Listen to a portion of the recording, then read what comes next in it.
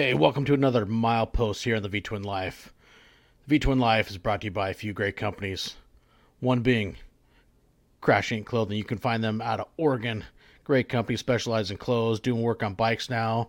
You can check them out at crashinclothing.com. They got a lot of great stuff. Hey, head on over there. Maybe they got something you like. And we can't forget Wild Ass. You like pounding miles, you like riding, you want to be in comfort? Hey, maybe strap a Wild Ass under your ass and ride with an air cushion and be comfortable for hours. And can't forget Custom Dynamics, leading the industry in lighting LED technology. Man, these guys got some great stuff. So head on over to Custom Dynamics and check it out. Now, let's get to another milepost of the V-Twin Life. What is going on, everybody? Welcome to a Saturday edition of the V-Twin Life, bringing back one of the guys from the beginning that really helped get things going, that's got some high intensive energy, and he's got some killer stuff going on right now on his platform. So tonight we got the man from Texas, Mr. Connor FXDB. What's going on, Connor? Howdy, howdy. Thank you for having me. Much appreciated. And a whole lot of nothing. It's hot down here, so we're just trying to stay indoors in the AC and get some iced coffee. Iced coffee. Hey, I love iced coffee. It's one of my favorites. White chocolate cinnamon. That's my go-to. Ooh. 4 shots of espresso. Good to go. Damn, it's a lot. You got to get primed. You got to get going. It'll get you going for sure. Woo. Heck yeah. So I know it's been fun watching, the last couple of years, all the transitions of Ron Burgundy, all the ways he's went down the highways, the side track to the track and everything going on. It's like, it's been crazy. You love changing stuff up, and it's cool to see what you've been able to build from one frame, essentially, of all the transitions you've done and whatnot. So what sparked the newest one? Idle Hands, really, and paired with me going to a couple chopper shows, like, dude, that's so dope. And I just have so many hobbies. I wanted to buy another frame, like a Sportster, and I go, no, I was actually going to trade it in. That was like, not very many people know about this, but some people reached out to me when I was starting to take off some parts, and they're like, what are you getting? And a lot of them thought I was going after the DST, or I can't remember what else. And my initial plan was to trade it and just leave Harley altogether for now. And I was looking at an adventure bike, or like a small adventure bike, where it was the Aprilia Touareg 660. I had test ridden it and I loved it. And a couple of my buddies had just transitioned to adventure bikes.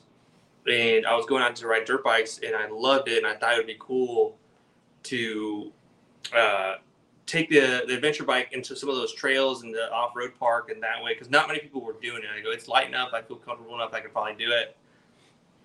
And so I was going to trade it in. And then I had accidentally sold my damper tube rods when I have a lot of takeoff parts, but for some reason, I think somebody asked me if I had my stock ones. I said, yeah, sure. And I sent it off and I forgot all about it. And I had reached out to a dealership and they said, hey, we're going to give you so much money for your bike. And a lot of dealerships were just trying to just cut the rug from under me. Like, even though I had all those parts minus the wheels, like, because I would take those off and put stock wheels, that they were going to offer, I think, like 6 or 7. But I was like, let alone I had like 7,000 in it. So I said, no, I appreciate it, but we're just going to politely decline the offer. And then one dealership offered me what was a substantial amount for it. And I go, okay, cool. Let me just figure it out. And I'll put some stock stuff on it and I'll take it by the dealership so you can get eyes on it. And then I forgot I had the damper tubes no more. And so I had ordered them. I had to wait like 2 weeks. I said, well, let's just put on some longer fork tubes. They're $200. I'm just going to order them. And I ordered that. And I ordered the extensions because at first I ordered +8, but there was an undetermined amount of time for when they were going to actually be fulfilled. So then I canceled that order. I ordered a +6, and then I ordered a +2 extension, so that way I could get both the +6 and the +8. And when I put it on, I go, that looks pretty dope. I appreciate y'all. Thank you. It's my new one, American Hat Coat. So actually, J-Man wants to know, what gallon is that? I'm going to say it's probably like a 6 gallon. I don't know if it's a 10 gallon. It's a 6-inch crown. So it ain't kind of tall. And then I thought it looked cool, so I said, all right, let me throw some spokes on there. Do some spokes. I go, all right, let me drop the shock. I go, oh, I wonder how it would look like with zombie bar with rabbit ears from Zombie Performance. So I did it, and then I just loved the look of it. I was like, oh shoot, looks like we're gonna run with this. And then Born Free was coming up in Texas in October, excuse me, and I said, well, let's just kind of see what we can do. I just taken some welding classes, and that way I can actually put that stuff to use, what I've learned, and kind of like real life practice.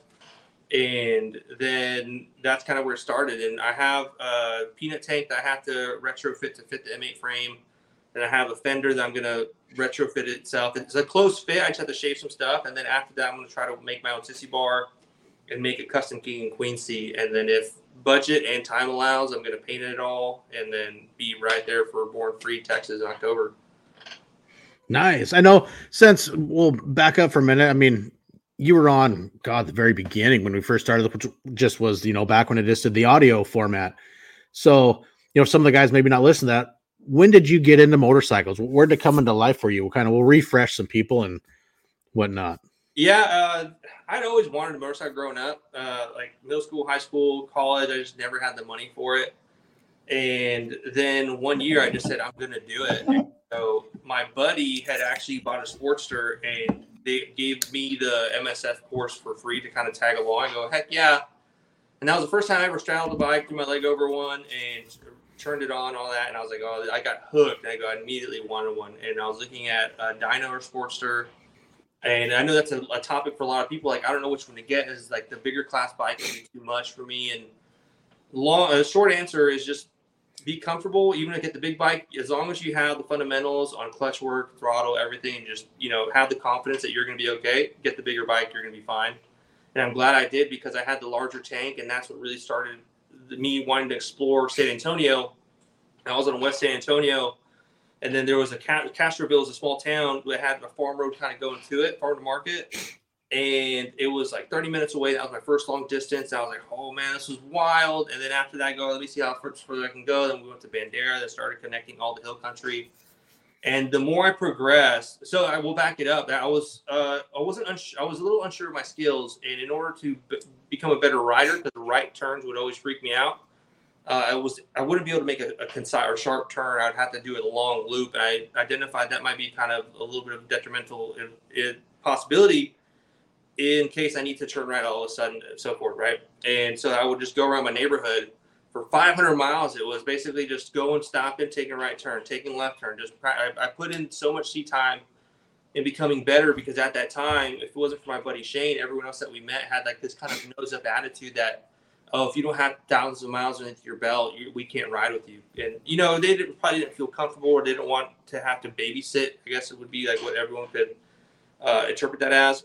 And so I just said, you know what, I'm going to become better. Everything I get, I'm going to pass along to everybody. And with all that, the information I started getting, I started creating a YouTube video, because I was brand new, no knowledge whatsoever. And a lot of stuff out there was basically, hey, everyone already knows how to do this.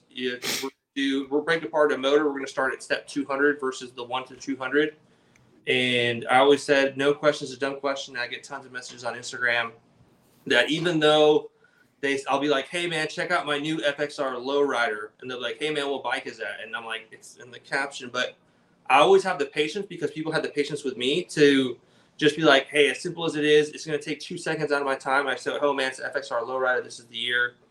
And I'll be like, oh, that's dope. And I try to stay true to this as much as possible, because as the numbers climb up for followers, subscribers, that people tend to kind of see you in a higher light. It's just not that like you are cool, you're not that better than anyone else, but just somehow society teaches that like they have their word brings a little more weight, but it's not the case, right? So because you're still a person. And I always message them back, and they're just always like, oh, I can't believe you responded. And I go, hey man, I'm always going to respond. It may take me a day or two later after the fact, but I'm always going to respond. Don't feel that you have it's just stuff like that. It's just I can go on about this just because if it wasn't for everyone else giving me the energy and like the support, I wouldn't be able to put out so much stuff. We're just kind of being silly, having fun, and just kind of bringing more a welcoming attitude to everybody. I think it comes along the lines where, you're a real genuine person. Mm-hmm. I mean, I've been, feel great and honored, be able to, call you one of my friends. We got to know each other really well, in the beginning. I mean, you were on, God, you had By Yourself, and then we had the, what the hell did we title it? Something, the Asphalt Podcast. You and FDLX Brooklyn and Von Gasfalt. I think that was 20. Those guys were so rad, dude. And I mean, it was a lot of fun. It's really cool to, even doing what I'm doing this, but it's, how I've said it so many times, like a broken record. The biggest reward to this is the friendships that I've made with every person I've got to, you know, do a milepost with and interact and get to know with, what's fun. I love to do, you set up a milepost. I always try to at least, a couple phone calls with that person prior. So you're not going in blind, you shoot the shit on the phone for, a half hour, a couple times or whatnot. And I think it really helps. And, you're building that friendship and, even watching as your platform grows, your reels lately you've been putting out and all this stuff. It's, I love how you said it, even though people, you see those creators, I guess you call them influencers, whatever you want to call them, they have those very large subscriber, numbers, tons of people follow them. And, you can comment on something, but it's like, yeah, I'll never get anything back. But I love the way you said that. So, I will take the time to get back to people because, you're part of the, circle, part of the community. And it's all about giving back and helping everybody else. I mean, we all started somewhere and we all learn. And it's neat to get that, messages back, that positive, feedback from people that you don't expect them to comment. And I think that's awesome. Yeah, and it's like fast forwarding a little bit to from where I started to where like about a year and a half ago with the track setup. That when I was trying to get for more clearance, essentially trying to make my lowrider and build it kind of how my dyno was, that I was going to shave the frame. I think one other person had done it. I'm drawing a blank on his name. I'm sorry, man. But he's from Florida, and Julio Evertiti or Everiti. I'm sorry if I butchered your last name. He was the one who did it, and I had kind of scratched the surface and wanting to do it, and he was more than happy to answer all the questions that I had. Gave me a bunch of photos for reference, and I just said, all right, I'm going to do it. I'm going to shave my frame, add this shock. I got a custom link mono shock at 14 and a half inches. And at the time, I was very public. I'm always public with what I do. Like, oh, I'm going to do this. And, because I make mistakes, and I'll put out those mistakes so people will be like, oh, I'm not the only one. Because I don't Loctite a lot of stuff, and I usually never have an issue. But when I Loctite stuff, that tends to fly off. And basically is that I had a lot of people saying, why are you doing that? There's no need to do that. You're dumb, et cetera, et cetera. And I go, well, it's my bike. In worst case, I mess it up and I need to buy a whole new swing arm or frame, worst case. And I did it. And there was even a couple of shops that were like, this is dumb, whatever. I'm like, oh, cool. I appreciate it. Thank you, whatever. I just let it slide off my back. And then I did it and it looked so sick. And then everyone's like, yo, man, how'd you do it? Like, can I get some insight? And I could have been bitter, like how this is the easy thing to do. But I recorded it because I was like, one, I'm going to need to reference this down the line. And a lot of times whenever I take apart my bike, I look at my old videos to look for torque specs. And so I'm like, yes. And so I just share it. I send them the video and any issues that I had, which I hadn't had any, that I would say, this is what I did, give them detailed information, and just putting the time to answer it properly. And I would just say, hey, if anyone asks you, just pass the message along.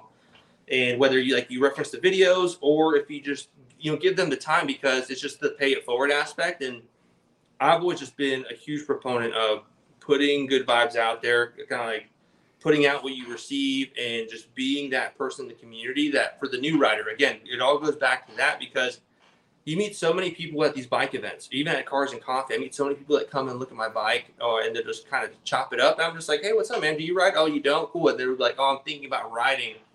And then that's your opportunity to be an ambassador for the motorcycle group, the riding and everything, on how much fun it is and how it's affected your life and what you would get enjoyment from it. And so it's just so much fun. Like every part of it, the mistakes, because you remember the mistakes, like, dang, that was expensive. I won't do that again. Or if you get caught in the rain or in the freezing temperatures, you're like, this is miserable. But then at the end or like a year later, you're like, dude, you remember that time we were caught in the rain? It was so terrible. I was like, this is the longest ride of our lives. And you're like, haha, it's so much fun. And all of it, I think, it's just like there's such a passion for it with so many people that people can go on. And it's part of the memories. I mean, you embrace the suck at the end, I mean, yeah, I think everybody's, had a trip where you've had the miserable parts where, like you say, the pouring rain, cold temperatures, and at that moment it sucks. But even that night, you get to your destination, you get up, change your clothes, get warm again, and you can look back and laugh at those moments. So, it's all part of the adventure. It's like, I don't know many people that set out for fun to go ride in the rain, but when you're traveling on a motorcycle, it's bound to happen. And is it fun? Well, no, not really, but you embrace the moment, and you can look back when it's over and say, you know what, man, that was just crazy. This happened, the rain and pouring, you can't see nothing, but it's all the adventure. And there's so many people, like when I moved from San Antonio to North Austin, didn't know anybody. And I would just post on Facebook, hey, I'm going to go ride. And I would post on Instagram and a couple people I'd meet up with. And that so now I have so many friends up here, and I go to a lot of motorcycle events. Moto Social is a big one that I go to because it's people from all types of bikes. And it's so much fun all the time. Yeah, keep paying it forward. Always pay it forward. And it's just tons of fun, dude. Like, I'm so thankful for having to start riding. And the buddy who actually got me into it passed. It's about 2-3 years ago. And every now and then I think about it, like my dog Shane, man. Like if it wasn't for him, I wouldn't be riding. So I always owe it to him. Well, I think, another thing, like you were talking about earlier, you're doing the videos and whatnot, even for remembering, but it's, some of the stuff that you've done with your bike is not, you're not doing common builds.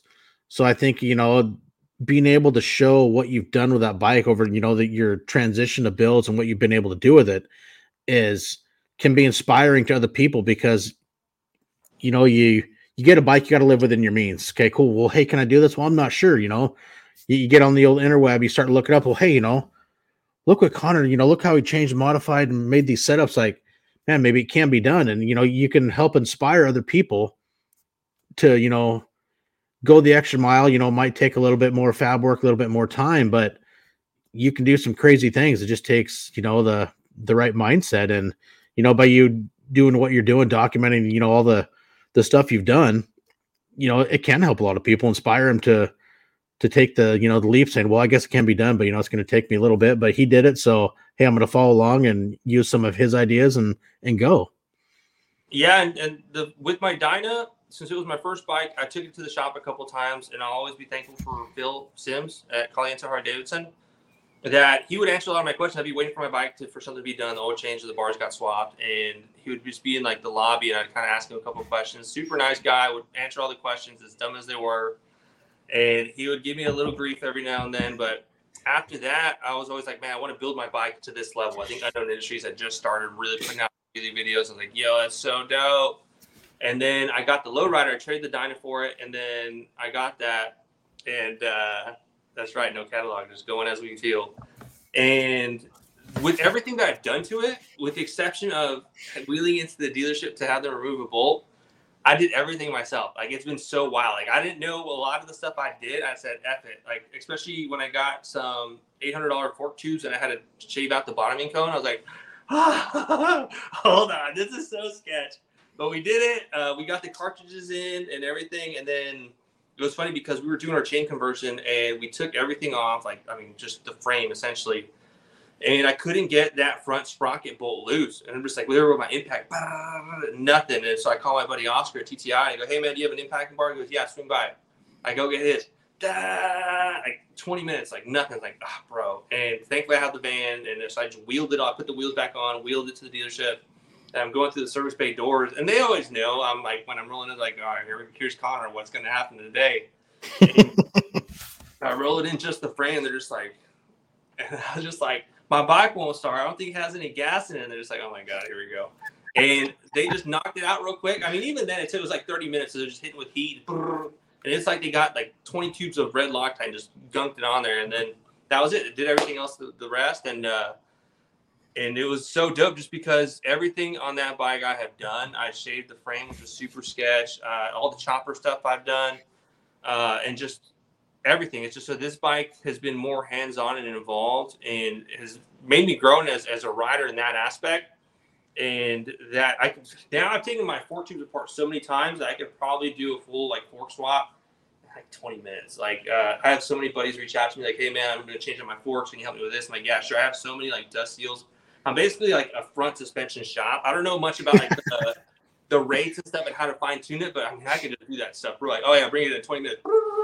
Done out.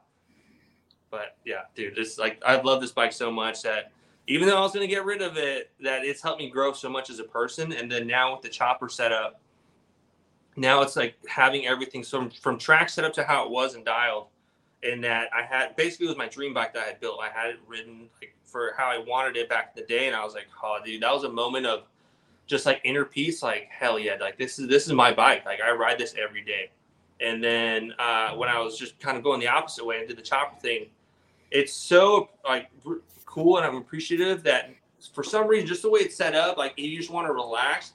And even though I'm like on the toll road here and it's like 85 is like the speed limit, I'm still going like 60 on the far right, and I'm just cruising, just enjoying the sun, and it's really slowing everything down. It's just been like, dude, Harleys are just so bikes in general. It's just I'm so thankful for everything it's given me. It's been my escape. Like if I ever feel anxious about anything, or if I'm frustrated, or if I just want to go out and just enjoy the sunset that's coming out, like I'm gonna go ride. If I want to kick it with friends, go have coffee, just BS here and there, take photos. There's so much that's given me that is just so dope. Well, even I love when you took it and you built a touring platform out of it. You did the Pelican hard cases and everything, and you built it into a touring bike to go slam down miles. And it's like, damn, impressive. Yeah, that was like it's been a lot of because I even tried to make it an adventure bike where I put on some knobbies and I took it to an off-road spot, and I was over at Lindell Brake Shop in San Marcos, and they have a creek. I go, hey, is it cool if I run that creek? And they're like, yeah. So I'm just kind of like not ripping it. I'm just like literally just kind of letting the clutch out and walking around. I tried to clear some rocks and I almost dropped it. And then as it was leaned over, I was like, oh my God, my knee's going to blow out. I was like 700 pounds. I was just like, oh, this is a bad idea. I didn't drop it, but I lifted it back up. And then I was like, that idea's out the window. We're going to stick with track. No, that's freaking cool. Yeah. But it's fun. I mean, it's like I said, it's been a lot of fun. You've done some crazy stuff, and now, that with the chopper build, what headlights did you put on that? What are you running for those headlights? I think it's ox beam, because I was gonna do some traditional halogens and swap out the bulbs for some LEDs, but then I think someone had just said, just F it, just try it. Worst case you return. I go, all right. Because they said that they were 3 inches, and I go, oh, that looks a little small, like on Amazon. And then nope, they were actually 4 inches, and they looked like just the right size. And I was like, we're gonna run it. It's like a new take. This is like Harley said, we're gonna build choppers in 2023 with like an M8 platform, and there's a couple things that you could probably like make it like the paint job was to be a little bit different, but with the peanut tank, we have an idea of what we want to do. And hopefully at that point when we get to there, it'll look how we have it in our mind. But yeah, it's just it's a cool. I was hesitant about the dual headlight. I go, oh, I don't know about this, and I put it on. I was like, I don't know, man. And then I said, whatever. We'll take some photos. And a lot of people were like, I don't know. And people keep on saying like, those lights are growing. I'm like, yes, me too. But I mean, people like them, and now I love them. Like, there's just I can't see it without those two lights. No, it's cool, and it's different. That's the the one thing that really caught my eye when I seen it. It's like, dude, those lights, because that's the whole point. What I love is looking at people when they start doing their own thing. You customize the bike, make the bike yours. Your own. It's like, well, like what Springer Mike had commented, your bike is an expression of you, and it's really cool to see how people change things up just to make them look yours. You say, you buy a motorcycle. It's think yourself as an artist, and here's your blank canvas. What are you going to do with it? And man, watching what you've done is like, man, you're a true artist of it. And it's been so much fun just watching all the stuff you've been able to do with, one bike and the changes and directions it's went with it. Yeah, I appreciate it. Yeah, I had someone reach out to me about that whenever I did the chopper setup and I like started blasting photos, that they said they were like, it's so cool to see what you can do with just a single platform. Like basically you can do track, like with the M8 platform, like track, you can use your traditional kind of performance setup of what many people will do. That's like on where you don't have funds. Because basically when it came for the suspension, I didn't really need to buy it. I said, whatever, we're just going to charge the credit card, right? And boom, done. And we basically just built the front end just so we could have it done and not even have to worry about it, because we were doing track. And there was a point where we were kind of in like a long sweeper down in San Marcos, and we're like about 85, 90 in a long sweeper. And then the front would start to fish. And at first I was like, oh, that's kind of whoops. I don't know if I was just unselling the bike. And then we went again, did it again. Same thing. So I was like, oh, this is home. This is what it does. And so then we were like, let's upgrade our suspension, did that. And once we went with the GP suspension and dialed in, we had a guy locally, Roger, that he would you'd go ride it, you'd come back and you'd dial it in, boom, boom, run it again, check the suspension. and send you out. And man, I would just be going like 90, 100 in that turn, and just be, it's like I was going 20, and it just handled so well. And yeah, it's just so much you can do with the platform. It's just a matter of, what fits your purpose, how you want to do it, even if your purpose is just to make it look sick. That a lot of people always ask me, like, hey, what's the point of a chain? Do you see a benefit? I go, I'm gonna be honest, I did it for aesthetics, so that thing looks sick. Like outside that, if I throw a chain, I can change it pretty quickly, quicker than a belt, so that's a plus. But my sole reasoning was just because it looked sick. That was it. What are you running for internals on your front forks? Now it's just stock. It was GP suspension with the +4 setup, and it was set up for aggressive riding, canyon riding, and track riding. And dude, that was just like, if you've never ridden with a dialed front suspension like that with cartridges, a lot of people like Legends. It's a good brand for sure. That's usually the most prominent one I hear. Like, hey man, I'm gonna get some Legends. Oh heck yeah, as long as it suits your purpose, do it. But if you have the extra coin, I say check out GP suspension, because like, one, the customer service is super awesome. I accidentally fumbled, and when I got my +2 fork tubes, I was going with a 17-inch wheel, so the front dropped 2 inches, and it was like I was stuck. So I went from like normal, and then it was kind of canted forward, kind of like an R1. And I was like, oh, that's not what I want at all. Like, I just lost all the clearance I was trying to get. So I messaged Brisa, and I said, hey, I kind of fumbled. And she goes, cool, just send us those back, and we'll send you a new one. And so I was like, oh, what? Most people be like, you just got to buy another set. And so she did that. Super awesome. And then I rode with it. I was like, poof, bro. And because I ridden a buddy's bike, Geyser. He came out from California, and he was fast. Like, you think fast, and then there's like guys just up here, like, just watching him, was like, oh, and that's what got me into track. I saw him, he gave me a couple of tips. I go, I'm doing track tomorrow. And so, yeah, I did that. And then now it's basically just the HD springs, the heavy duty from Progressive for a Dyna, because I had the +2 fork tubes already. So I went with that. And then I went +8. So I'm running the 25.5-inch spring setup with like a long spacer. Yeah, a lot of the guys know up here, when I was down in Oregon with, like crashing for weekend, there a lot of the guys that are really loving was it Pro Action suspension? And I'm not familiar with them. yeah, I guess a lot of guys they love, they've been doing like with their bags or whatnot, doing the geezer trees and then the Pro Action cartridge, everything inside the forks. And I guess it's, money is what they're saying. I guess it's just absolutely amazing. I mean, mine, I went to the Progressive on the front of my Road Glide and matched it with the rears. Mm-hmm. And I'm, happy with that setup for, for my style of riding, what I'm doing. And exactly. Yeah. Like that's why I sold the front end. Basically, it's like after when I was no longer doing track days, I said, I don't need like this Gucci setup if I'm just going to go. I mean, if I'm late and I need to go get that Starbucks right quick, boom, we're gunning it. But outside that, I don't even really need it. So I sold it. And that was just like, all about that was just so smooth. I had a kid out of Florida reach out to me saying, hey, how much for this setup? And usually, like, they lowball you anytime you sell anything. And I was like already having headaches from just imagining the conversation I was going to have. And this kid says, hey, man, can you go any lower? I go, unfortunately not. Like, right now it's a steal because you're getting it for just the cartridges. I'm throwing in $400 tubes or $800 tubes plus this. And he goes, all right, cool. I just wanted to ask. I go, all right, well, all right. And then he goes, you want to sell the calipers and everything else? So I literally just sold him my whole front end, shipped it, and that was it. Just one and done. That kind of less headache you get instead of, piece here, piece going there, piece going here, just lump sum and here you go, man. Yeah. And then I took the wheels off, which were Lindo wheels. And I had a kid reach out to me and goes, hey man, are you looking to sell the wheels? I go, no, but if you want to pay for them, this is how much they cost. And he goes, oh, no, we're looking to get them for like 600. And I think he just thought it was like a set of R6 wheels, but the Lindo wheels are so sick. But it's like $1,700 a piece, so it's a pretty good chunk. But they just, yeah. And so since they were Texas and I was doing track, I said let's run some Texas products, and they just such a dialed wheel, and the fact that it's like I think it's a 3-piece system with the hubs that can come off separate. And thankful to my buddies MCCNC, TTI, and basically Juan, Matt, and Oscar, that I got the wheels for an FXLRs with it. Basically everything on that bike with the track setup was like just pieced together like randomly. It was like bagger lowers with a Dyna axle with just normal 49mm tubes. I had a fender off with BMW S1000 R. I had R6 calipers. I had some radial caliper mounts from TTI and all this stuff. And then the wheel comes from Lindell for a lowrider S. And for the M8 guys, if you're not running a lowrider S, basically the difference between that is you have your stock M8 wheel that's not lowrider S, basically the FXLR, FXBB, the FXST, and some other ones. They're basically 3.5 inches. And if you go with the FXLR wheels, I think it's 3.5, maybe 4.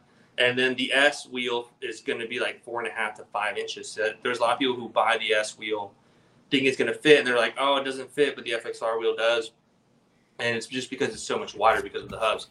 And so I got the Lindell brake wheel, and that was the problem I ran into. And I go, oh, and then thankfully Chico, one of the guys over at Lindell, he did all the math. I was like, I don't know what I'm supposed to do. It's like that episode of The Hangover with just these numbers flying, like, and he goes, you need to shade this by 0.06 and this and this and this. And I go, so I go, hey, just write all that down. I'm going to take it to the machine shop. My buddies at MCCNC and TTI, and then they're just going to machine it down. So sure enough, I dropped the wheel off the hubs and just pick it up like in an hour and just butter. Fitted perfectly. Like the radial caliper mounts and the brackets just fit. Money. I go, can't get that any easier, dude. And then, yeah, so like it was such a sick setup that it's going to be my favorite. A lot of people enjoyed it, and I'm going to miss it. But, man, it was costly to get that set up. Now I think if I do it, I've been looking at a project sporty to do for track that basically I want to do 2007 up, basically fuel injected, and then just do an R1 front end. The only thing you really need is just, I think, a different stem nut, and that outside that, you're good. It should just button up pretty good. And then maybe a tall rear shock, do some rear sets, and that's it. Because for a while I was doing instructing with the motorcycle school here in Austin, and it was just a couple times, but it was so much fun because a lot of people were riding sport bikes in those schools, and just trying to build the cruiser scene locally. And because that's what I was after. I just wanted to get like 10 of my friends to go to the track once a month and just like shoot the breeze, hang out, barbecue, have coffee, and ha-ha-has, and call it a day. And that a lot of the sport bike guys would be like, man, I'm so slow in the corners. I'm like, or they'll say I'm super fast, and here I'll come rolling around in this big old Harley just wobbling around, and I'll pass them in the corners just like, what's going on? They'll pass me in the straights, and the next set of twisty chicanes will be coming around, passing them. And it made me a better rider for sure. But then just having to, like, the hardest part you can ever do about something is once you're proficient in a skill, try teaching someone, and then your thoughts are all over the place. But it makes you an even better person and proficient in that skill because you have to convey what all the thoughts are and to someone who may not have heard it, to like a layman term, or just think of different ways to teach it. And it's just, I enjoyed so much of it, but now that with my chopper setup, I can't really do those days. So I'm thinking about getting like a project sporty to kind of get back into that. Track is so much fun, but again, costly. So you think I'm going to go like with a 1200? Yeah. One of our buddies who does Moto America, Dylan, he's going to be that so sporty. I think it's 519. He was running like a 20-year-old, 30-year-old sporty. He was at one of the events. I think it was for BRL. Was ripping it. Just, I think he had a 1200 motor in it, and then he washed out, or his motor blew or something, and then so they took it out, put the stock motor, the 20-something, 30-year-old motor, ripped around. I think he got like second. Like that dude's just so fast. But it comes down to, yeah, sure, like depending on what class you're in, that some have a higher step or whatever it is, like a better chance or advantage. That's the word. But it all comes down to who you are as a rider, like because. If you're fast, cool. But then if there's someone who's fast and want to be just a little bit riskier, maybe brake later, they're going to be slightly faster. But again, if you're fast in every aspect and willing to kind of brake late, accelerate early, but you're sloppy, you're just not going to be anywhere. Like there's kind of adding a lesson to that is there's always room for improvement. Always be looking to learn something, because even if someone who may not be a good rider, they may say something like, if I'm teaching something like, hey, so is it like this? I'll be like, what? And I'll think about it like, I guess it is like that. And then you learn something because there's always something to be learned. Oh, absolutely. I think with anything. Mm-hmm. I mean, everybody can always, bring something to the table that somebody might not realize. And especially I think with track riding that, I mean, that's a whole nother animal. A lot of technique and skill. It's just not something, Joe Blow's going to hop right off the street and just go conquer it on the first go round. Yeah. It's going to take some time, and it's a different level of respect of riding. Yeah, and even like just general riding, because it's like going back and learning something that anyone can learn. When we first started talking, and I started following you like on social media, is just your attitude, just being so great and just like so welcoming and warm that it was like, okay, cool. Like even though we share similar personality, just seeing something through your eyes, I learned just a little bit more of basically like how to be as a person. Even though we shared it, but it was just something a little different. So like even though they're parallel, and so I always just find that interesting that every aspect of writing and just life in general that I think anyone can learn something from. There's a lesson hidden somewhere. Sometimes you don't want it, but it's there. Oh, true. And I mean, it can expand the whole generations of riders. I mean, everybody, from a gentleman, maybe he's been riding 50 years or, even, I mean, not just a guy, women. I mean, it's everybody's got something I think that they can bring to the table and something that somebody might not realize. And it's, all part of the community. And, when you're not one of the guys that's stuck up on their high horse and, want to have conversation and absorb and learn from, the older generation that's done a lot of, a lot of miles, a lot of riding, a lot of, living life on two wheels. And I think there's always something to be learned from anybody. Mm-hmm. 100%. It's like with Brooklyn and Vong Asphalt, just bringing them back in the segue, just because, and then going back to like, how social media people see it, like how many followers you have, like, oh, cool. That I think if I were to ever really fangirl over someone or fanboy, it'd probably be them, just because they look so cool, no matter what they do. I remember when Brooklyn came out here to Texas, we went just to ride. I was like, oh, bro, Brooklyn's in the house. It's just so cool, like just being able to meet so many people, like the way social media connects so many people, and then you see them. It's like, it's dope. Like just you make so many friends, and not all, you're not gonna get along with everybody. Like you may see some people be like, hey, that was cool hanging out, but we ain't ever gonna hang out again. Oh, good one. Some people feel like that about me, I'm sure, and it's like, okay, cool. I guess I was just because I'm pretty out there. Like I can be a lot of a little, like very not loud, but just out there. And I know in the mornings, some of my guys, the buddies I'll be riding with, they'll be like, just stop. Like, you need to calm down. Like, my bad. No more coffee, Connor. No more for you. Coffee. Like, oh, shit.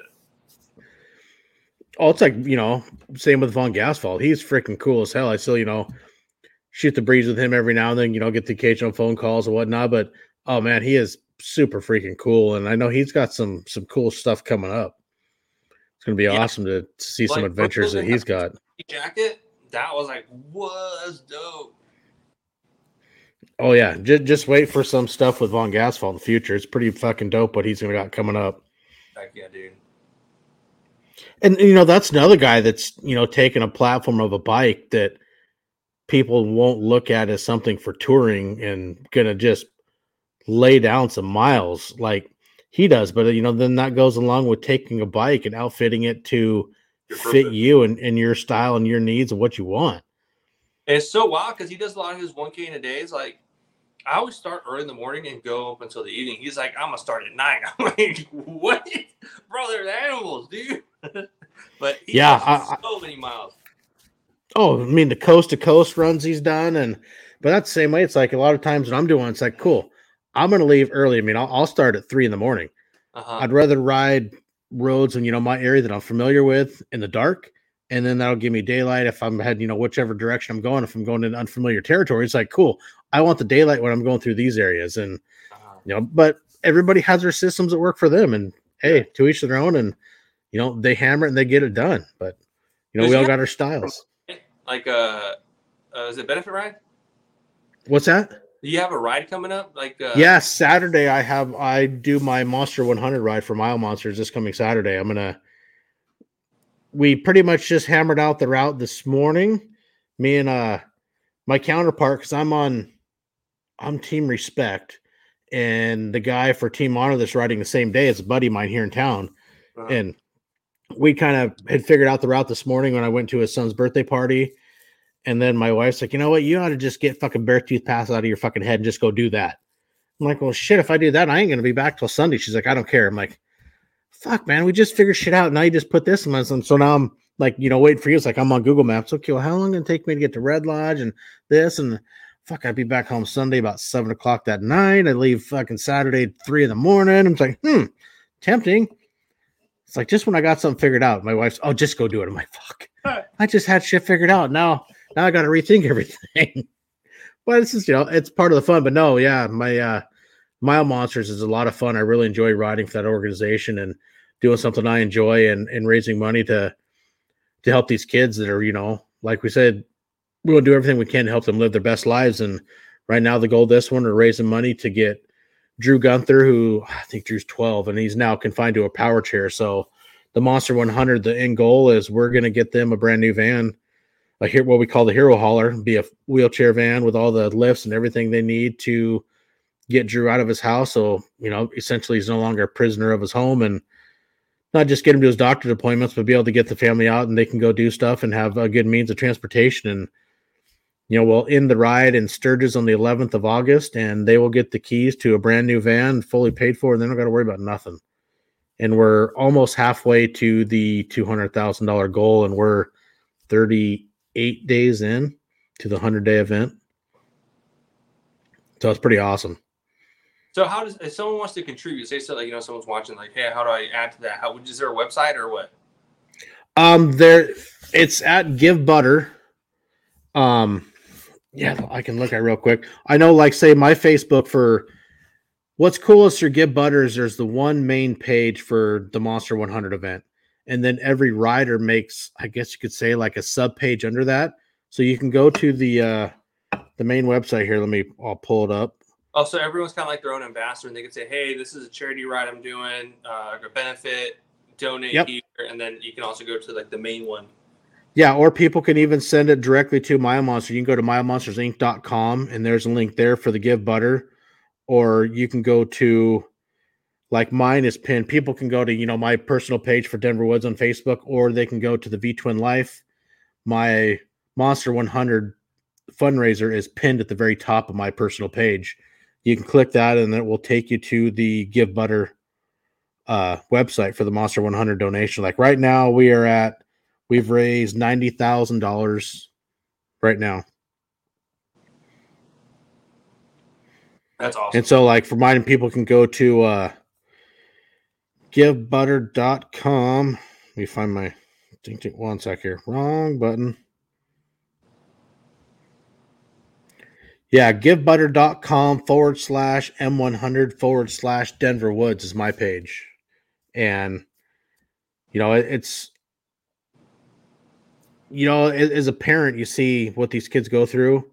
And I just, even the other parents. And so I really taken this as a part of something I want to do, and really have dedicated myself to Mile Monsters. I'm gonna be doing the Monster 100 in August, the weekend after I get back from Sturgis. That's when I'll be doing the second year of what we call Monsters Over Mountains. I put on a ride up here in the Northwest. We go conquer some mountain passes and some other roads, and as the slogan says, we do epic shit. And so we'll go and slam out.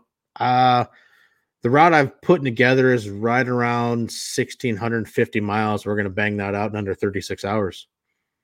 Okay. And that's the goal. But I mean, anybody can join Mile Monsters, which is the awesome thing. There has been some people this year that they've never rode a 1K, never did that. So it's like, hey, I want to go do a 1K.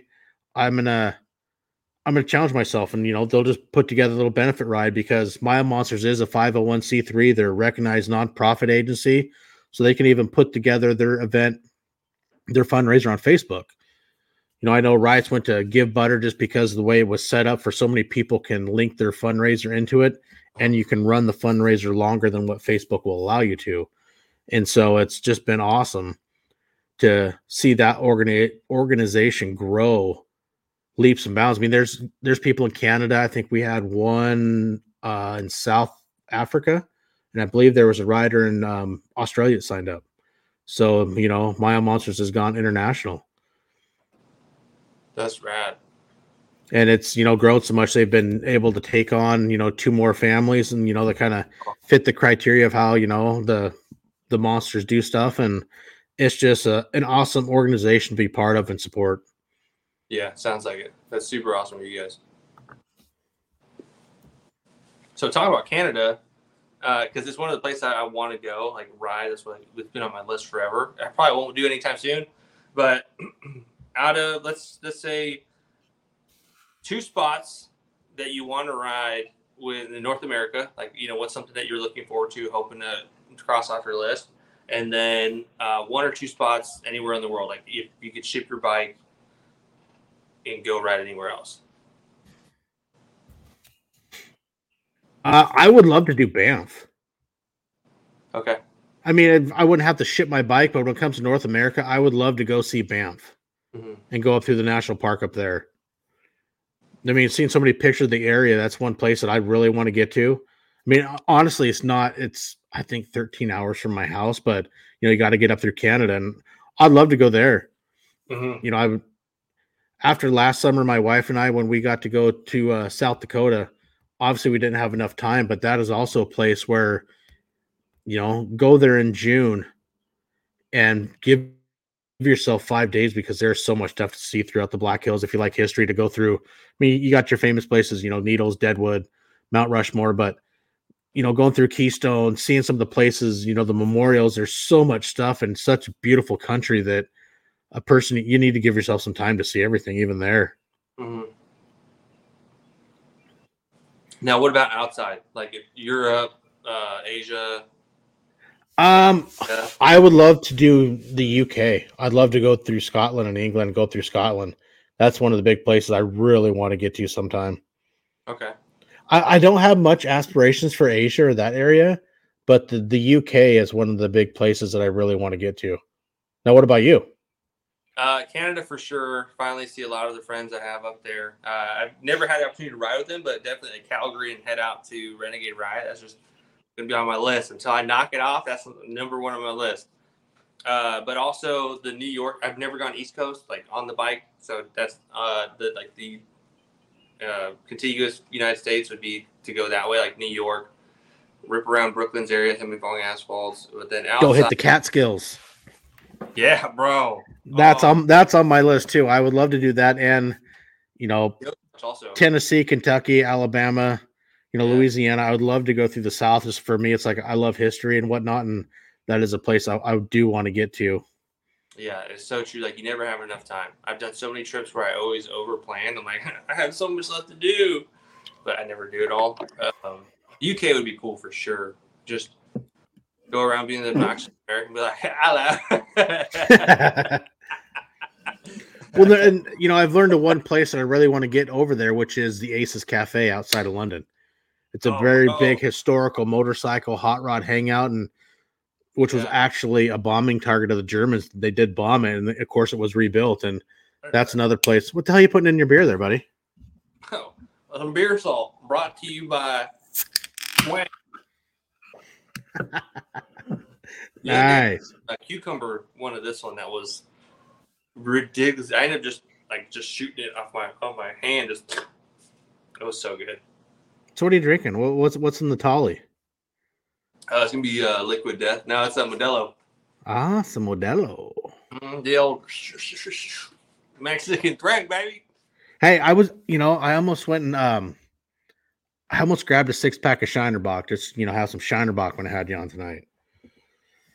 Some of us like to refer to that as like, see up here, one of the big beers, the Northwest is Rainier, and so a few of us got the joke up here. It's like we think of Shinerbach as like the Rainier of Texas, I guess you could say. It is a popular beer. That was a big choice of mine back in the college years. That and Ziegenbach was the ones I basically just lived off of. Never heard of that one. Ziegenbach is basically just like Shiner, but it's just a little more of a skunk taste. But 805 is because there's 805. It's a good beer. It's okay. I'm just not a big fan of it. Try the Cerveza. It's harder to find because like here in my area, I think it's like 2 HEBs that have it regularly. But it's so I had it at Born Free, Texas, and it just went down like water. And like with a little bit of beer salt, like I don't drink that one too often just because I know I can drink a lot of it because it's so good. And I'll like down one. Just the first one's usually just gone. I'm like, yeah. And then I'll usually have the second one like with dinner or something, and then just call it a day after that. But it's not strong. It's just man, it's just so good. I'm like 805 Cerveza. I'll have to see if I can find her. I mean, I got a good friend, became friends with the owner, big old family store here in town. And he's great about when I want a type of beer, he'll order it in and get it in a cooler for me. Up a box. Super good. If one? If you can't find it, just let me know and I'll just send you up a box because they're like literally just down the street. Oh, cool. We'll just chat afterwards, and we can. I'll Venmo you some money or whatever. Oh, you're good, man. I'll send you some Texas snacks. Hey, I'll send you some Northwest snacks then. Hell yeah, some Sasquatch. Is that where Sasquatch y'all's area? Like wherever like the myth oh is? Jesus Christ! You start talking Sasquatch, you're gonna get fucking Springer Mike going off in the side chat. That's his fucking spirit animal. Hell yeah. Yeah. But is it from that part like that? Because I never really got deep into it. I just know Sasquatch is a thing. But is it over? So In they the say. I mean, Northwest? in today's technology, if there's never been any high definition camera footage or any of that of a fucking Sasquatch, they don't exist. Tune in next week where we're gonna have Mr. Sasquatch. But what if that's how he looks? Like I can't remember what I think it was a scary movie, or it's like those parodies of like the scary movies, and they were doing a parody of The Ring, and in the photo, and like they see the photo of the girl's blurred face, like and they look at her and her face is just blurred naturally. And like, what if that's how Bigfoot looks? He's just like blurred.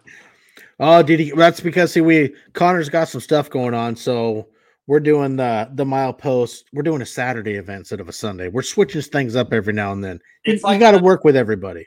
in Europe. Yeah. It's Sunday in Australia. Yeah, and I'd almost actually be.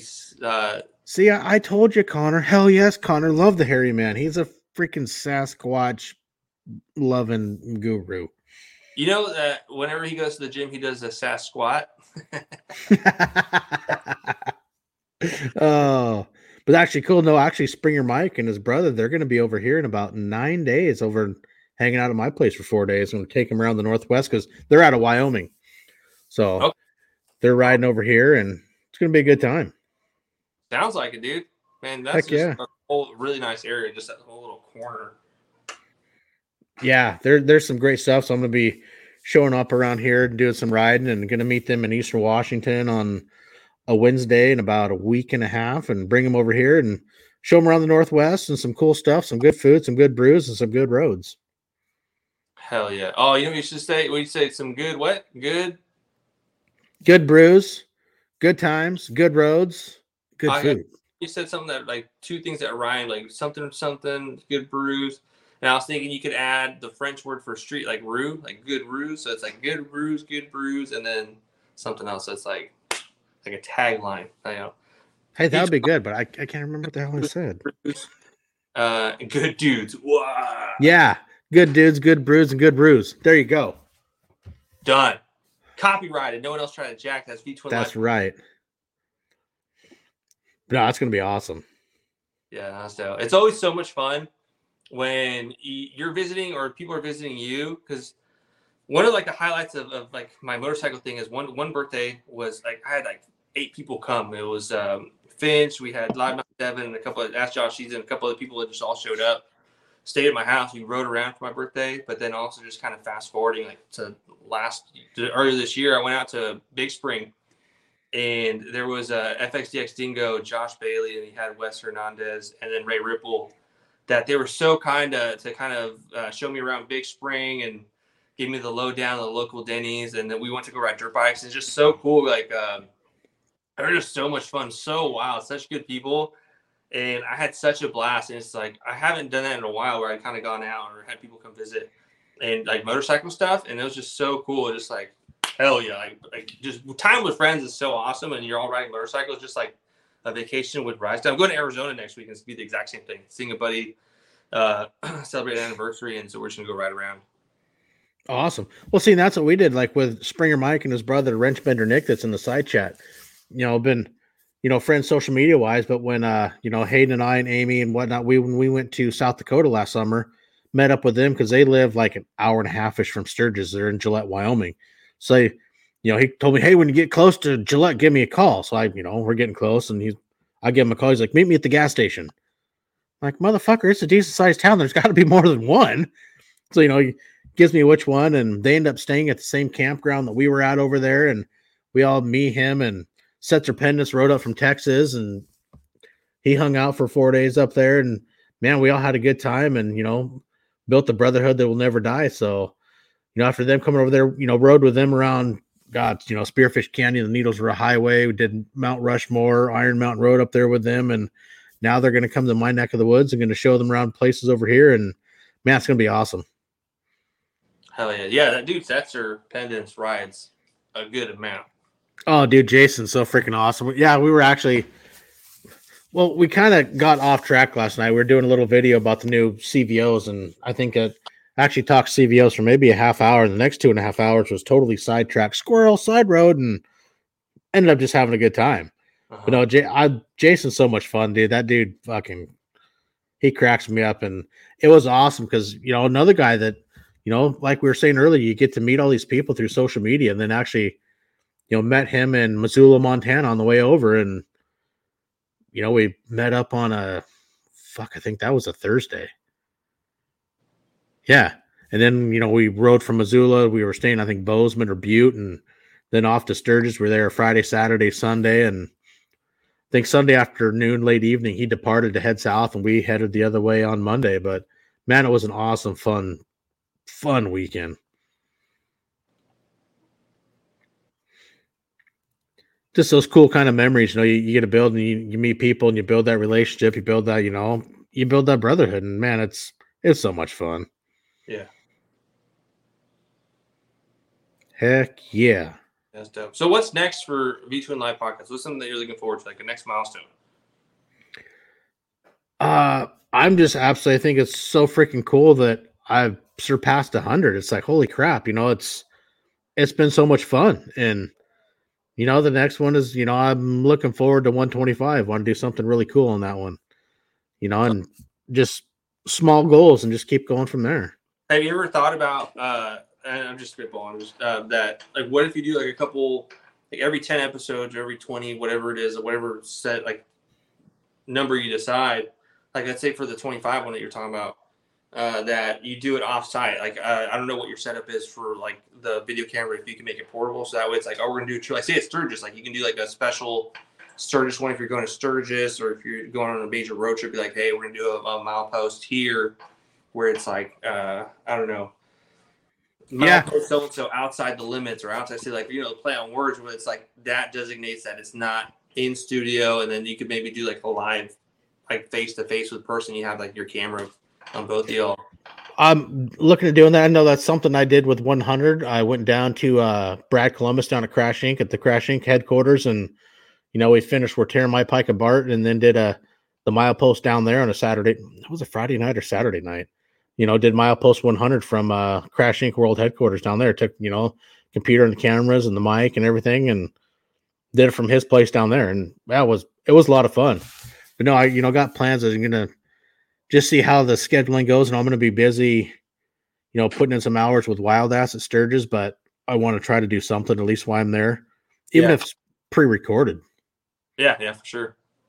It'd be cool to try to do it, even if, some get guys, coming through that, you kind of know through social media wise, meet them in person, and do a 5 or 10 minute little segment there at Wild Ass. There's just got to see how things go, how time goes, but no, it would be a lot of fun even to go somewhere, meet up with somebody and do it off-site, find a guy 2,000 miles away. Cool. Fucking let's hammer out a 1K. We'll fucking meet in the middle or whatever. And man, this setup I got, it can work for that. You just got to, even if you don't have internet, it's like, fuck it, we'll just pre-record it. Okay. Yeah. That's cool. And which isn't a bad option. That's a cool thing with StreamYard. It's like I can pre-record it and then just, I get home, can get on StreamYard and just download it. Yeah. That's dope. Yeah, it's been so much fun doing this, and I don't know, really what I expect when I decided to start doing this, 2.5 years ago, but it's so cool that it's still going, and I've been able to meet some amazing people within the industry that we have, and we're all part of in the community, and man, it's been so much fun. If you so many friendships. A piece of advice for someone that's wanting to get into it, like you start a podcast or just a video format of interviews and just kind of chatting up with people, what's a piece of advice that you would give them? Just do it. You don't have to have, you don't need to say, go out and spend $5,000 on a camera. I want to go get, a Canon fucking Mark IV, Mark V, whatever the high end ones. I'm not a camera guy, but I just know they're big, expensive. Uh-huh. You can do so much with an iPhone, and there's so many platforms. Now you have Spotify for podcasters. If you want to go open, it's a free account. Start a podcast. You can use them as your host site. They will get your distributed. You'll be on Google, Apple Podcasts, Spotify, Radio Public, Pocket Cast, or Breaker. There's so many streaming networks. They do the distribution for you. It doesn't cost you anything to start up with them. And you can even get the option. You can do video podcasts on Spotify, but they're a great That's dope. Distribution and a great home site. And for me, it's like doing this through StreamYard. What's great is like I'll record this, then tonight I can go into my StreamYard, pull up this, and I can download the audio right out of this, and I upload it and get this set, and it will go out Wednesdays at noon. All of a sudden, it's going to be Spotify, Apple, Google Podcasts, everywhere on Wednesday for the people love to tune in on the audio and listen to it, whether they're driving at work or whatnot. And when I do it like with my iPad, I can download the audio and I just upload it straight into Anchor, or not Anchor, excuse me. Now it's Spotify for podcasters. It was Anchor FM, but now it's called Spotify for podcasters. So I can download it and instantly put it right in my library in Spotify and get everything set up and air it out on Wednesday. Hell yeah. And, with the technology and these new smartphones and the cameras they have and everything, you can literally do everything on your smartphone. You don't have to spend the money to get things going. I mean, if a guy wants to get started, do it that way. And then down the road, sure, you want to upgrade stuff and, get a little bit more high end. Hey, no problem. But you can get yourself started literally for nothing. Yeah. Yeah. I ended up using my smartphone for a lot more stuff that it depends on how you use it. And then you kind of figure out the little tips and tricks here and there and how to edit photos and video. And I just bring my phone because it's always with me, and I'll still use my camera every now and then. I've started using that we were talking about earlier for some of the reels I've been doing, because the 4K is just wild because you can set the frame rate when you edit it in post with this raw file. The way you encode it is just crazy. Like, it keeps so much crispness. And with the iPhone, the front facing camera, I don't believe it's 4K. I think it's 1080. The rear camera is, and it can be 4K, and then I think it's at 30 frames per second. It might be 60 in some cases, and it still does a good job. I feel like it's the difference between, I don't know, the camera from iPhone, the 4K, and then I add it to Instagram or Facebook. I feel like there's a loss of resolution, and I don't think it's due to the compression. It might just be something with the coding that for some reason. I think it's Instagram's format, because even I know the new iPhones, you can now record in cinematic. Yeah, and that is a neat little trick I've been doing with some of the stuff. And come on, let's go look for Sasquatch, man. That with the 4K, for some reason on the EOS R I have has just been so crispy. There's been no loss of compression. Like the last, I think, 2 or 3 reels where I do transitions, so crispy. I'm like, oh, bro. And now, like, for certain reels, like for like what everyone's been calling my thirst traps, I'm going to use that one because it keeps the quality so good. Versus what are you using for your editing software? A lot of times on my phone, I do CapCut. It's just pretty easy. You can do some neat stuff. But for some of the reels, it's basically still CapCut. But what I'll do is I'll import it to Premiere Pro, and then that way I can change the codec, and then I'll change the resolution, some other couple of things. Oh, color grading? Yeah, I don't do much color grading. I tried doing it for a while. It was just such a pain. It's like so intricate. It's that science that I just don't have the patience for this time. But and then Instagram does so many LUTs of it basically already. They're real basic and they kind of botch your video up, but every so often it works just fine. You can get away with that. But it's weird how algorithms work. Basically, I think Instagram likes to push just natural footage that if you use one of their filters, even though it's on their library, that it doesn't push it as much. So I've been trying to just put everything here and make it look as good as possible. I might tweak the color a little bit. And then with CapCut, you can kind of also tweak it. But it's weird how all that stuff works. And then like I did the first transition video I did with like the Western setup, because I've been getting a lot of good responses with that. So I've been kind of diving deeper. And I used to wear a cowboy hat very seldom, mainly for special events. And then I started posting a couple photos, and then the engagement. I'm trying to grow the female audience, and that's been being received very, very well. A couple companies have been reached out, and then the collaborations have been there. So I'm like, let me keep on going on this while it seems to be hitting pretty well. And what was I going with that? So I spaced that. I forgot. My mind went blank. Yeah. Oh, That's how you light a cigar. A little map gas works great. that is a way. Yeah, it's just been good. The quality with the camera is just insane. It's just crazy. And then so the color grading and all that, it's just intense. You can do it if you have the time for it. It's just that Mm-hmm. I'm a man of many hobbies, and that's something that interests me, like, especially with the welding. I started getting into that. With the reels and the Western stuff, I've been diving into that. I do a collab thing tomorrow with a venue locally that we're doing some lifestyle photography and just riding some horses.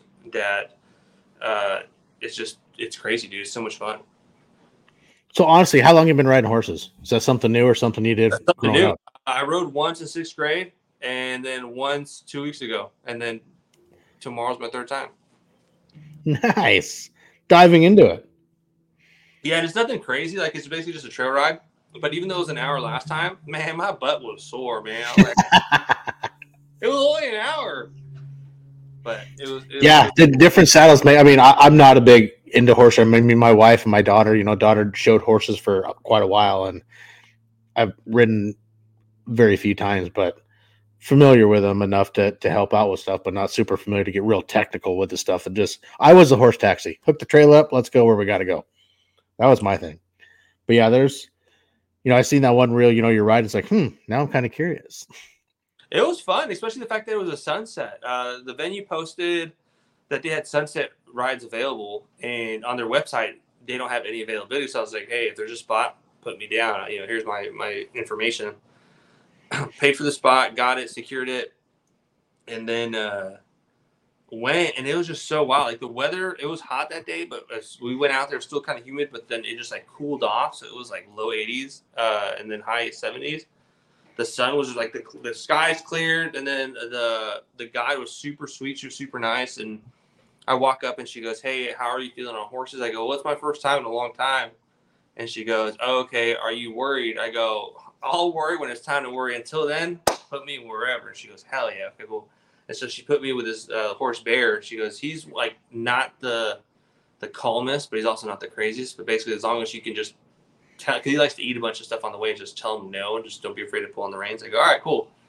And so I'm like, sure enough, like, he was just trying to eat the whole time.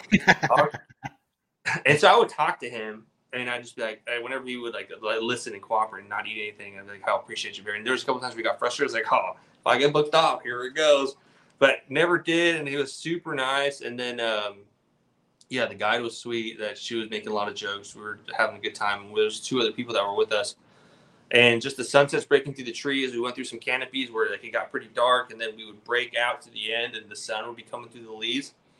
And visually, that's always been one of my favorite things. Is that sunsets are cool, but when you get that bit of break and the light come through the leaves, I was like, hot dog. And it's just sunsets have always been special to me. Sunrises, and even more so now that it was just kind of one of those things where it was just like, cool. This was a cool experience. I'm thankful I did it, and it was just tons of fun. Yeah, I was just my thoughts like, I'd rather I'll stick to my, my steel horse, my iron, and where I can control him with the right hand. Horses got their own brain. Sometimes they want to do crazy shit. It's like, yeah, I'll just stay in control of my motorcycle. Mm-hmm. That's true, man. As long as if you identify that there is a risk, that's more than some people do. Well, and yeah, I don't know. It was just never, my big thing. But yeah, my wife and daughter used to do some trail rides, and it said, Maddie showed horses for quite a while, and learned a lot of stuff around it. But they were just never my forte. Yeah, and it's like everything that's been kind of going. That for a long time, my Instagram was focused on motorcycle content only, and I would create a couple other different Instagram pages where I'd focus on photography, another one for dirt bike, another one for a couple other things. For a while, I had like a ton of Instagram pages, and then I started getting tired of having to keep track of it. And it was at the time where my YouTube had kind of started taking a decline on viewership for the amount of effort I was putting in. I go, is it really worth it? And a lot of people were real demanding. And it was always people who weren't subscribed or supportive in that way, or even members of the Patreon, etc., where they'd be like, "Hey, do this, do that, do this, like video on this." And so for a while, I was buying stuff to do some videos, and I was thankful for some partnerships and collaborations I had, but it wasn't all of them. And then the viewership went down. I go, "Why am I wasting my money on this if no one's looking at it?" especially with the people who were like, hey, you should do this. And then they wouldn't be support, like share the video, even just like the smallest thing, like commenting or whatever, even thumbs up. So I said, nah, let's kind of put a back burner on the YouTube. And then I started exploring, and I basically I condensed the dirt bike one content with my motorcycle content. And it was a miss for the most part. The engagement was very little on those. They're like, what's going on? This isn't a Harley. And then I was just like, whatever, I'm having fun. I started posting a couple of other things. And now it's a lot of the Western wear and like the men's style, men's fashion stuff.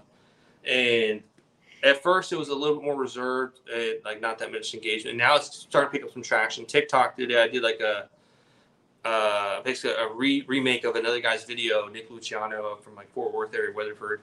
And that one took off for a little bit. I mean, engagement was right out the butt on TikTok. The one on Instagram did pretty well, but not quite like TikTok. And so it's now I'm trying to dabble in that, and it's still a little bit on the forward. Like kind of like people are like, I don't know if I should like this, but now we're getting more engagement from the traditional followers for the motorcycle content. Some people like to see it. I've had a lot of people with questions about the hat, the styling that it was. Like, oh man, let me take some photos. I've always wanted a cowboy hat. Like one of my buddies out in London or the UK, I don't know if it's London, so I don't want to misspeak. He goes, I've always been a Texan at heart. Like I was born here, but I identify as a Texan. So I go, hell yeah, bro. He's coming out to Austin for a wedding in a couple of weeks. And I said, just let me know. We'll hang out. I'll go with you to get your first hat, take it back out there. And so it's pretty cool. Just the fact that I was a little hesitant, and then kind of, I know we talked about this before, like before we went live on this, was that I've always been kind of public with a lot of stuff I do, the mistakes and just stuff that I'm trying. And it's interesting because even though you're an open person, sometimes you put yourself out there differently than what you would normally, like with the motorcycle stuff. I tend to be behind the camera a lot. And then one of the things I was doing with some of the research was that people tend to relate and enjoy more of seeing your face. It does well with engagement. So I said, okay, I started doing something with motorcycle content. I started getting to the country Western styling, and so I had to put my face out there more because it helps with the engagement and the growth. And I was like, oh man, I don't know, this is gonna make me look kind of weird. And sure, some people started throwing some shade, but not really. It was funny though, because my family members, I was going home and I went to visit for Mother's Day, and my brother, or I think it was my sister-in-law, she goes, hey Connor, so what was up with that thirst trap? I'm like, what? And it was fun, like, surfing and stuff. Like basically it'd been so long since I've gone in the water. And I go, no, I was just reminiscing about that. And then I posted another one about country stuff. And then my brother goes, yeah, that's a thirst trap. I'm like, it's not, because I guess the whole time I've had my social media and them being my family, they had never seen me post as much of my person as much as I had. And at first it was like, oh, this is so odd, but it's been well received. It's a little bit out of my comfort zone, but the whole thing this year that I've been working on is saying yes to a couple more things. And what started from it was that when traveling, I'm point A to point B, very little stops in between. If I have to, sure, gas up, snacks, drive down to point B, and that's it. Little amount of detours is possible. My father was the same way. Unfortunately, he passed away this last holiday season, and one of the things I kind of said to it was, in remembrance of him, one thing I'm going to do is I'm going to allow myself to take detours. That I did it one day. I was going out to Big Spring to see Wes and Bailey and them. And I always wanted to stop off at the heart of Texas, which is Brady, Texas. And it's the closest city. It's not the geographical center of Texas. It's actually on private property. But I said, let me stop and take a photo, kind of explore the courthouse. And sure enough, I did. But like every bit of me was like, you're not making good time. You got to go. And I was like, whatever. And so I'm the exact same way at times. And it's so tough. I've been trying to do that with, with some of my, motorcycle rides. Is stopping more, those things, stop and smell the roses. Because the same way, it's like, I just want to go here and cool. I want to be here in 10 hours or whatnot. And same thing, it's like just gas, go, don't stop. And, it's like I'll do some of these rides or whatnot and I'll go back. It's like, cool, what I got for little, photo memories. Oh, I got 2 pictures of, 12 hours of riding. Oh, that's great. And, it's kind of what I've been doing the same thing. It's like, I need to enjoy it more. I mean, granted, don't get me wrong, it's like I do enjoy it, but it's like you need to kind of slow down in a way and try to see more things and embrace the adventure and the journey too, and take more time to see those little photogenic moments of see something cool, just stop and get the picture, have the memory and take a few minutes to see the area that you're going through. And I've been really trying to work on that myself because I'm horrible about it. Well, even then, it's like a lot of the things, because I hate traffic, and Austin has just been exploding. So traffic has gotten exponentially insane that, I mean, I just hate it. And haven't mentioned how much I hate it. The Moto Social is a very good event, but they're all in South Austin. So it's a cruise. But all the things I've said yes to regarding kind of like out of my comfort zone or something I would normally say no to, like I'm good. I'd rather not. And one thing that is if it affects my sleep, I try to be like, I'll just do it tomorrow because I go to sleep pretty early. I wake up early. It's just the way I've been. So I've been stepping outside the comfort zone, and man, it's just been so rewarding since. Like I've met so many great people, and especially with the Moto Social is I go there and just take photos. It's kind of been like my ability to hide and just kind of be social without being social, and then people kind of come up and talk to you. But with the couple times I've done, I give out the photos for free. That I've met so many people, and they see me, and then they're able like, "Oh, hey man, how you doing?" And now it's like I see them even without my camera, and they're like, "Oh, hey, what's up?" And it's been like an extended family that's been really nice to kind of go out and see them. That's awesome. Yeah, so it's been cool. So since you're down the Austin area, have you been to the Mothership Club yet? For what? Which one's that one? Joe Rogan's Comedy Club. Oh no, dude! Like I had a buddy who went and said it was a great time. That they have you put your phone in like a bag, so you just enjoy it. Like there's no distraction. Oh, it just opened 4 or 5 months ago or something. Yeah. No, I haven't gone to that yet, but it is on my list of things to do. Heck yeah, Mike! That's what it's all about, man. Been helping them plan their trip. All back highways from Wyoming to Washington, and I mean, I don't know some of the Wyoming, Montana area, but been helping them plan an epic ride through Washington because Mike and his brother Nick love freaking history, so kind of routed them through some cool places in Eastern Washington. Really see some cool history, and going to bring them through and going to meet them in Eastern Washington, bring them over the Cascades, and show them some stuff. I'm looking forward to it. It's going to be so much fun for 4 days of good times and some good Chris Ledoux bourbon.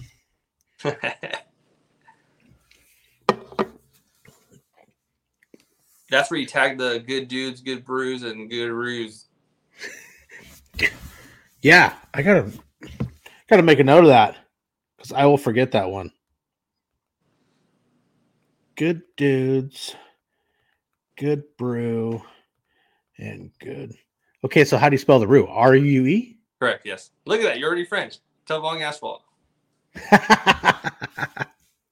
Oh heck yeah! So what's next? What's on the agenda coming up? Say for the rest of summer for Connor.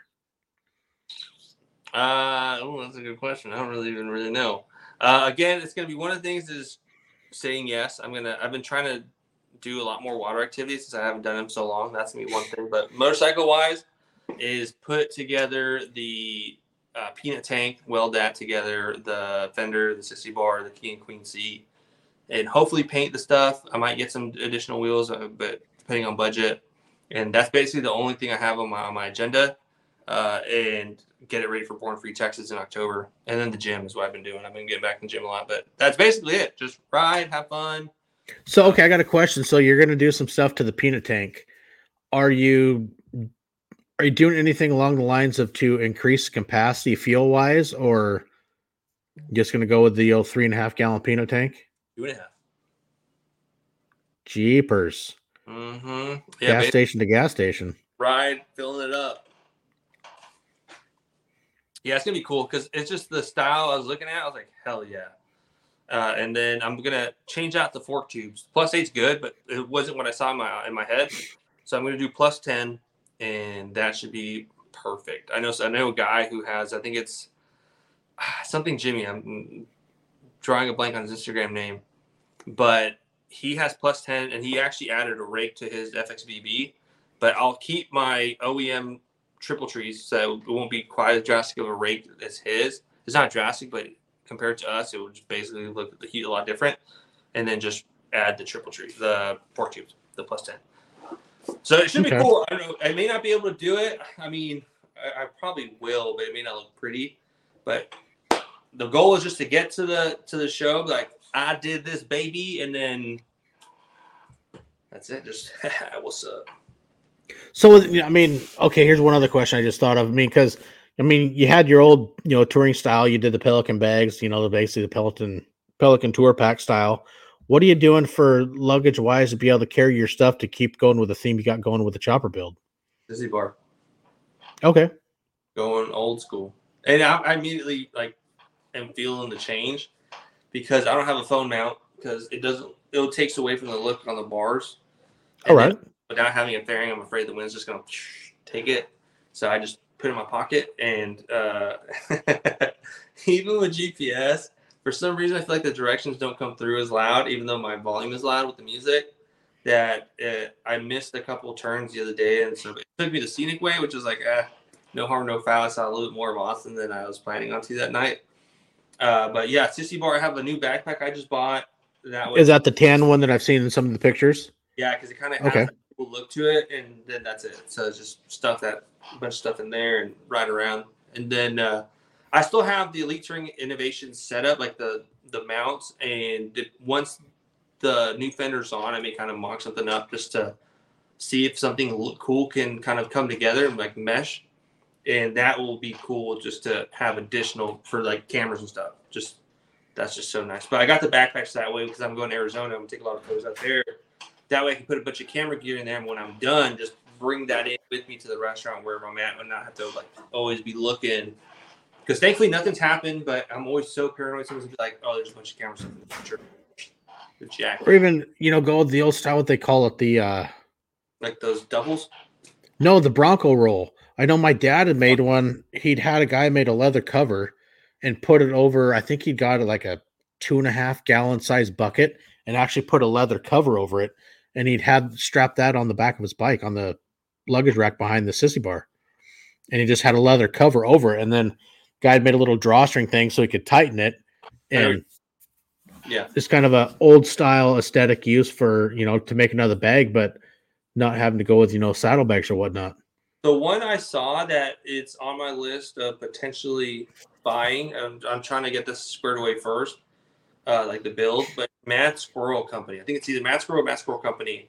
They make some high quality stuff that it just looks rad. You can kind of add to it to make it like instead of a giant duffel, that you can have some side compartments and other stuff that kind of all work together, and it's super cool. That they have like an all leather version. They have like a twill and leather version.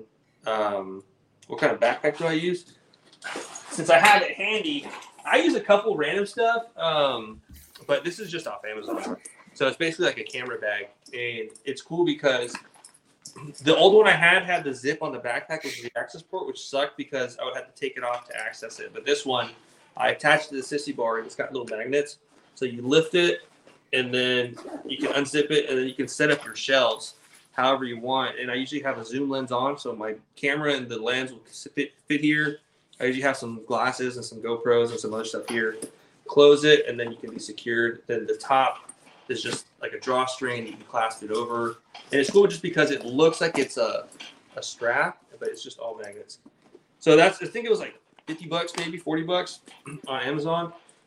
Shoot me a message on Instagram if you want, or just have Denver get with me later, and I'll send you the link. That it was pretty cost effective, and it looks solid for what it is. The only downside I will say is the strap retention is just that it's kind of loose, that you can kind of just really quickly loosen it and tighten it. That I wish there was just a little bit more. It hasn't come loose when I've been wearing it, but it's just a little, for peace of mind, I wish there was a little bit more tension. I mean, you could probably just add like a bungee on it to keep it, but $50 can't really make you like good. I've been demoing and trying out Viking Bags sent me their new tactical backpack and sissy bar bag, and it's actually, I'm impressed with the quality of it. It is really freaking nice. It's like a lot of storage for like the price. And it's not really wide. I mean, it's got multiple pockets on the Viking bag, but what's cool, if you want to stuff more stuff in it, you can unzip the bottom, and the bottom literally falls out, and you can add more stuff so it doesn't get taller. It'll come out the bottom, and yeah, they made it. You can, mount on a sissy bar. You can mount on the front, back, and plus, take it off. It's a backpack. It's actually pretty freaking nice. I've been really impressed with the quality. Like $50? I think it's about 100. That's not too bad though for what you get, because like that type of bag where it's that versatile and kind of convertible, you get so much out of those. And the multiple pockets along the front of it. I mean, it's It's impressive. Mm. Actually, hold on. Give me 20 seconds. I'll grab it. Holding on. Another bag while he's getting that was Kuryakin. I think it was the Vagabond bag that I used that for my trip to Colorado. And that one, it had like a top trunk, and then you were able to stuff a bunch of stuff where if you had a computer, et cetera, and some other things, you could put them on there, put some clothes. And then I was like, so that light just died. And then you could close it, and it had a top compartment. That definitely check that one out too. That I think those are pretty bagger friendly also for like touring platforms. Is to the Kuryakin bags. Those are going to be a little bit higher price. I think that was like $250. But that was a good option too. And again, like with the bag, okay.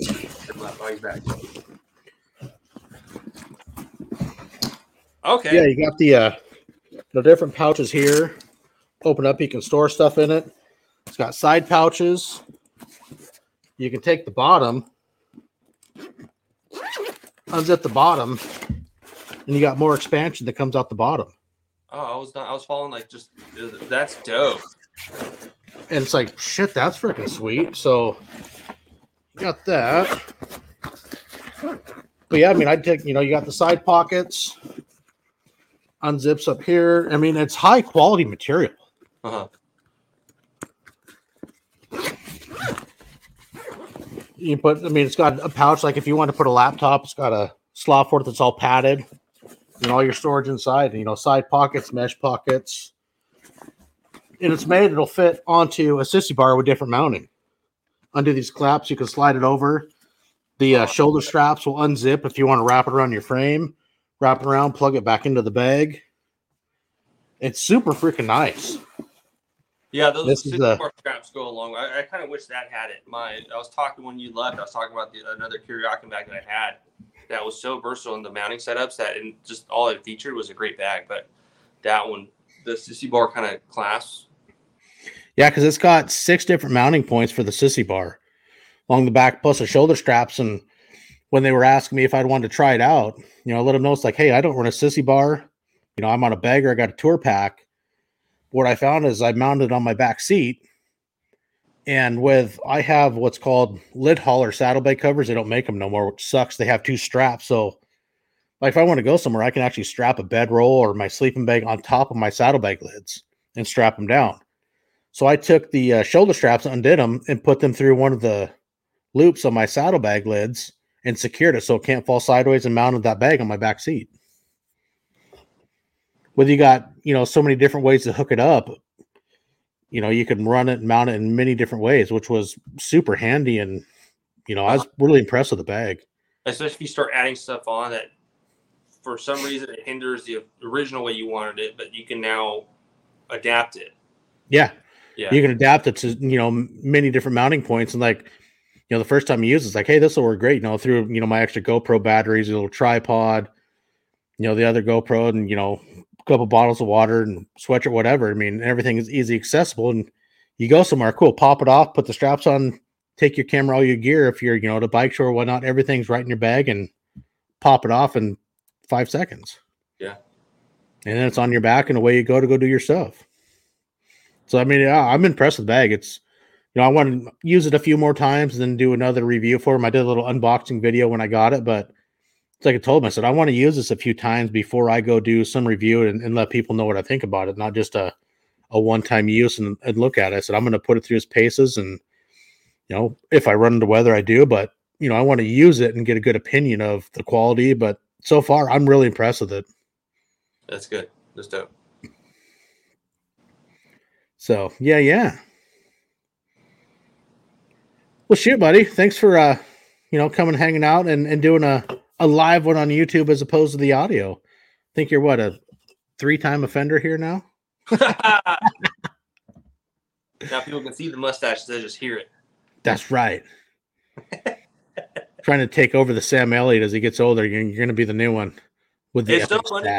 I've never been a fan of it. I hate the way it feels on my lips, but it's just like a treatment. People see it and they're like, "Oh, I know you." And then like Connor. And then the other day I was at a shop barbecue for a buddy's shop down in South Austin, and I'm there taking photos, dressed normal, how I normally do. And this guy passes by me, looking at me, and I'm just like, "Hey, what's up, dude?" Whatever, taking photos. And then later on, like 30 minutes, an hour later, he like slaps me like on the shoulder. He goes, "I know you.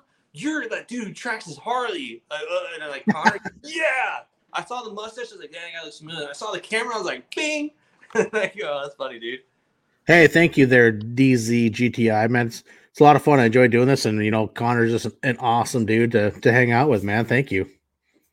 Yeah, and then also the girls this year, for some reason, like mustaches are really in. Like I've never had this many compliments on a mustache, and it's just like all over the place. Like, oh, I'm kind of scared because it's like just a trademark. So I just rock it. And now I've started to come enjoy it. Like especially because I'm trying to grow out like the mullet. It's like a mullet mohawk, so it's all coming together. Plus with the cowboy hat, mustache plays. Shoot. See, I can't do the long mustache. I've tried to let it go, and it's like, fuck, I drink a beer, I have beards on my mustache, or food's It's like, so hard. I can't fucking do it. Beer salt, like I find it. So that's why I keep on doing this. If I ever go on dates, I don't go out to eat wings because, like, unless it's with the boys, like that's wings with the boys. But like dates, no wings, no sandwiches, no ice cream. Because yeah, it's just everywhere. I'm just like, I ain't good life lessons right there. Yeah. Yeah. Anybody looking to grow a stash? Yeah. Don't do ice cream on a date. If you're eating, and drink from a straw. Yogurt.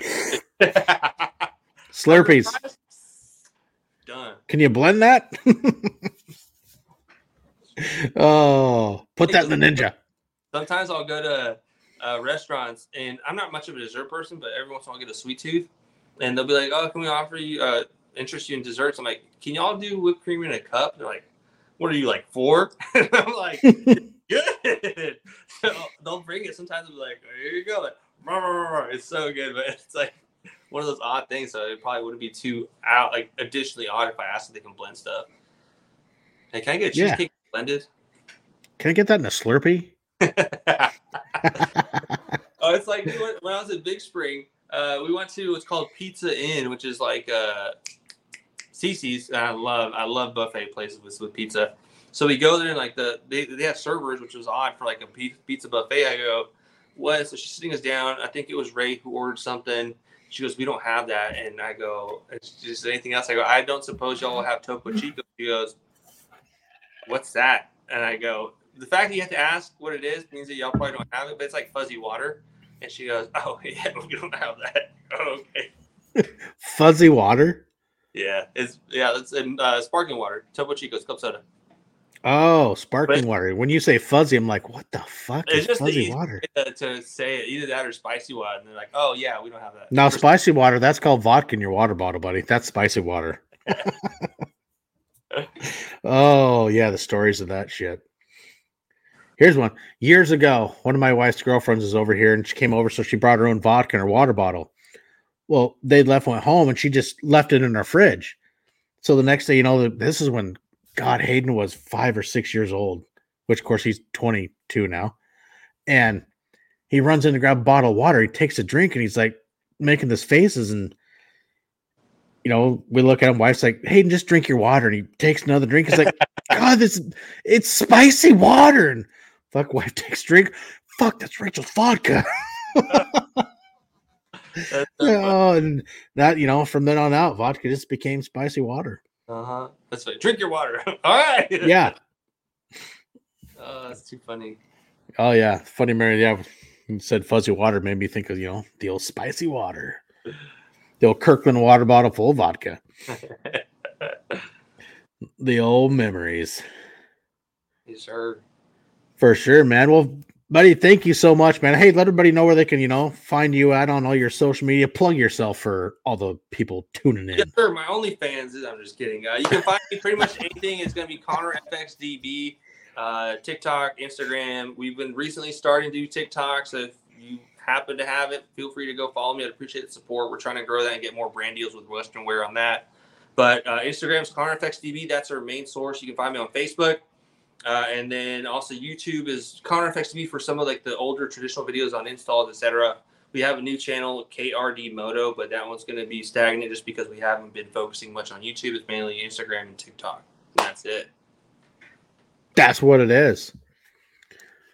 Well, hell yeah, buddy, man. Thank you again for coming out and hanging out tonight, man. It's always fun to catch up and shoot the shit with you, man. You're somebody I consider a good friend. You're such a positive, upbeat individual. And man, it's so much fun to hang out and shoot the shit because you're a very genuine individual and an awesome dude. Thank you, sir. I appreciate you, and I appreciate the opportunity. Always a pleasure, man, for sure. For sure, man. Hey, everybody, thanks for tuning in tonight with the Milepost 104. Man, we're heading down the highway, tipping those mileposts. So we'll catch you soon at Milepost 105. Till then, guys, hey, ride safe, have fun, enjoy the open road, and we'll catch you in the crossroads.